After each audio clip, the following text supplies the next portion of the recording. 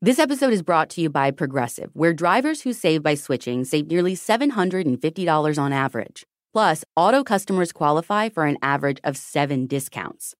Quote now at Progressive.com to see if you could save. Progressive Casualty Insurance Company and Affiliates. National average 12-month savings of $744 by new customers surveyed who saved with Progressive between June 2022 and May 2023. Potential savings will vary. Discounts not available in all states and situations. Do you want to set your child up for success? IXL Learning is a fun online learning program for kids. Powered by advanced algorithms, IXL gives the right help to each unique child. Make an impact on your child's learning. Get IXL now. And Full Body Chills listeners can get an exclusive 20% off IXL membership when they sign up today at IXL.com/fullbodychills. Visit IXL.com/fullbodychills to get the most effective learning program out there at the best price. This episode was produced with audio effects in full surround sound. For the best experience, we kindly recommend you listen with headphones. Hi, listeners. I'm David Wheeler, and I have a story I want to tell you.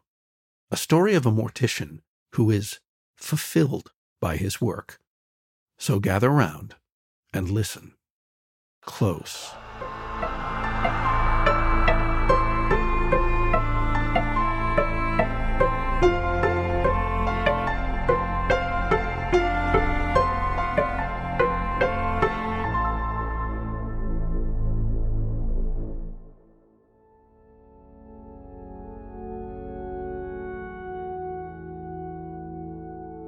As children, we are taught many things, a good many of which we will choose to unlearn, a good many of which we never learned properly in the first place. Such was my case in regard to the mortuary on Cabbage Lane. The funeral home was a place that, in the eyes of my family growing up, ruined the mood of the street.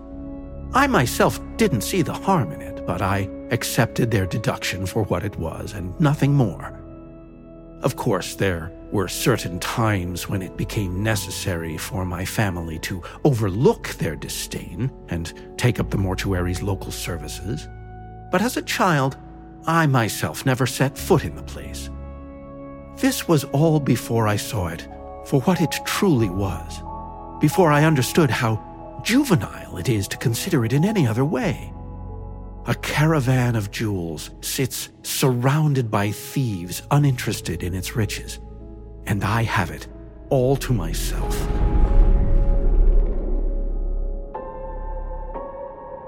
I work there now, on Cabbage Lane, Aladdin in the cave, isolated from my family and any scarce companions I once had, simply by the way I choose to conduct my profession. Yet I can honestly tell you that I feel very surely and sincerely that I have found my true happiness. When people experience the death of a loved one, it is quite common to look, yet many never actually see. They are not moving, no, or breathing, and their heart is not beating. You may think it's a fluke. After all, hearts stop and restart often in medicine, comparatively speaking. Yet, what if you were told, this person is dead? Medicine and machines confirm to you, and doctors tell you, and all you know is your own feeling. But have you ever gone outside and looked at the mortuary on Cabbage Lane? If it were not for the sign naming the place's point and purpose, you might suppose that it is just like any other building. Perhaps a day school stewing with deliriously bored children, or a drab little church. You look, but you do not see. Have we now gotten into the habit of stamping things, dead or alive, and simply leaving it at that? What is there to confirm to you that the mortuary on Cabbage Lane is not as brimming with life as any other place, as the very room you are sitting in? Have you gone outside and looked? People do not look. Not when they think they are hurt. They think their loved one has passed, and all they seem to do is misunderstand. It is rude to take advantage of dumb people, so I was always told, but My job can be quite difficult for that very reason, you must understand. It is not difficult, however, to convince a family to opt for a closed casket funeral. They are, like most, unnerved by death, and all I need to do is tell them the facts about the way things operate, and that is all. Their desires to see their loved ones whole for the very last time are extinguished, for they aren't whole, really. The air of disdain that even their most trusted ones have now placed upon them, the prejudice of death, will assure that. No matter where you believe the soul travels, I can assure you, those bodies are never going to be whole, no matter how I choose to conduct my profession. I tell most clients that embalming is an invasive procedure, which it is. Blood is removed and replaced by chemicals injected into the organs and circulatory system. Eyes will flatten like raisins, and I inject plastic into the eye to shape it back up. Lips are sewn shut or glued from the inside. I tell them that modern crematories are set at approximately 1800 degrees Fahrenheit, a very warm and sleepy room. The remains are so small and dusty that they get absolutely everywhere, my clothes most often, since I am usually the only person in the building when cremations are being conducted.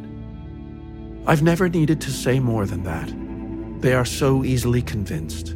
They are dumb, essentially, and they need comfort as dumb people do. I am excellent when it comes to customer service, better than most. You see, that is how fulfilled I am with my profession. I simply manage to go under and beyond without a second thought, despite the seemingly dire circumstances. Yes, the families are also usually in a great deal of pain, tears strewn about, all that. Not to mention that if it has been a particularly busy season, there will be, a certain smell. So many people lay on wooden boards downstairs, on stretchers, and if we're short of staff, we can't bury them immediately. Naturally, they will begin to rot. Naturally, there will be a certain smell of death. This I don't tell the families, though. This I see they already smell, and it only serves to exacerbate their pain. So they cry more and they wail more, and all they want to do is leave and get away from the death smell. They will listen to anybody with a steady voice in those moments, and I think that's quite all right with me. For they aren't whole, really. They've lost someone forever now, and have themselves been tainted by the prejudice they have chosen to impose on others they really believe they have lost. No matter where you believe the soul travels, I can assure you that at the very least, that is what the living and the dead have in common: the inescapable taint. In the process of living, we die to an extent each time we accept that we have lost another. Each time we feel this imposed pain and loss, a piece of ourself is broken. A true sin, in my opinion, to feel such loss for the deceased. All that is managed time and again is to taint ourselves and the deceased by ascribing this label of death to them, of stigma. What good reason is there for them not to be alive? Can you ever honestly say, with absolute certainty, have you gone outside and looked? This is why I will not feel sorrow about what I do. This is why I will not feel broken. What I do, you must see, is give life to those who have lost all acceptance from their former loved ones for a crime they simply did not commit. I save souls and shield myself from sin in return. I go outside and I look, and the heavens stare right back at me and call my name. Can you ever say the same? The most recent was a child, a little girl caught with her aunt in a terrible car accident. Before her, an old maid at the Holiday Inn down the road. Sue Ann, she was called. I'd stayed there a few times, and she'd always found something nice to say about my clothing choice of the day, pointed out a new haircut I hadn't even gotten. She had such pristine eyes, looked upon me with a kindness I have rarely encountered amidst countless faces of aloofness and disgust. I can recall a particularly irritating case from a few months ago, a lawyer named Edward. It is a rare occurrence that I look upon a corpse with such distaste. Fragmented and lost as they are, the profession is all about redeeming them, no? This man was stout, coarse-skinned, diabetic, with a rosy-cheeked and chubby face. His blood, though, was an O-positive, universal. Blood is good. Blood is giving. So that is what I took. I truly am an optimist in that sense. These people, at least in one person's eyes, are not figments of the morbid or grotesque. They are not wives, husbands, children, or parents tinged with the lyricism of an Edgar Allan Poe poem.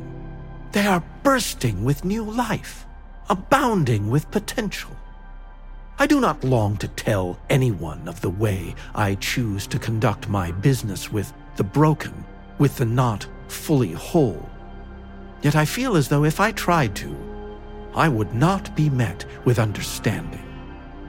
The deceased are so often treated like waste, and morgues like landfills, and I know I would be treated just the same if I spoke of my private work in the way I should. It is possible I already am. Dismissed, seldom spoken of, chilling, but a zealot in everyday life nonetheless. It is because I am so like these deceased that I can give them a chance at new life, at a redemption.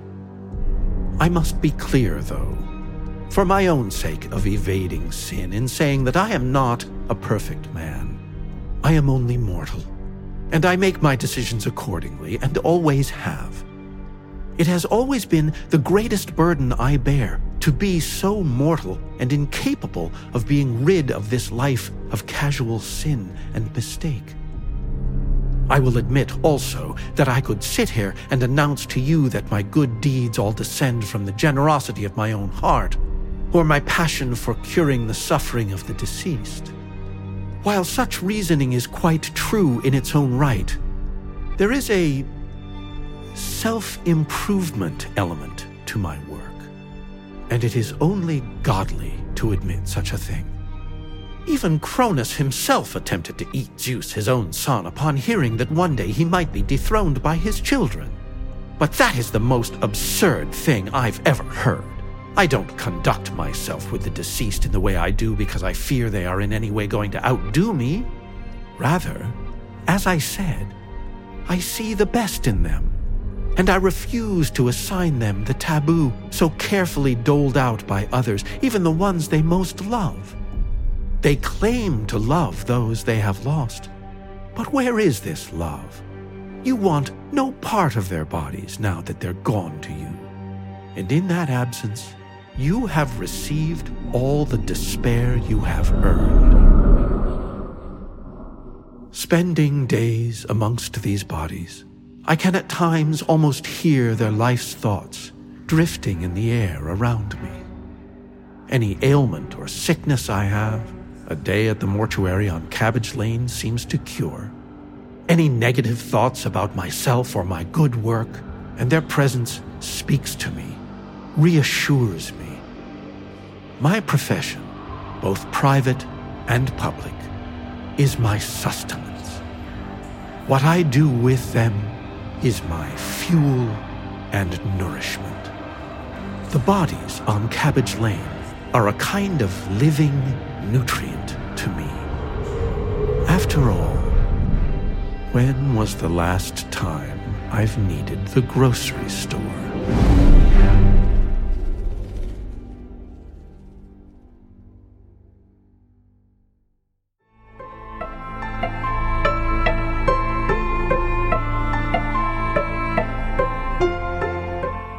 Full Body Chills is an Audio Chuck production. This episode was written by Angie Starchevich and read by David Wheeler. This story was modified slightly for audio retelling, but you can find the original in full on our website. So what do you think, Chuck? Do you approve?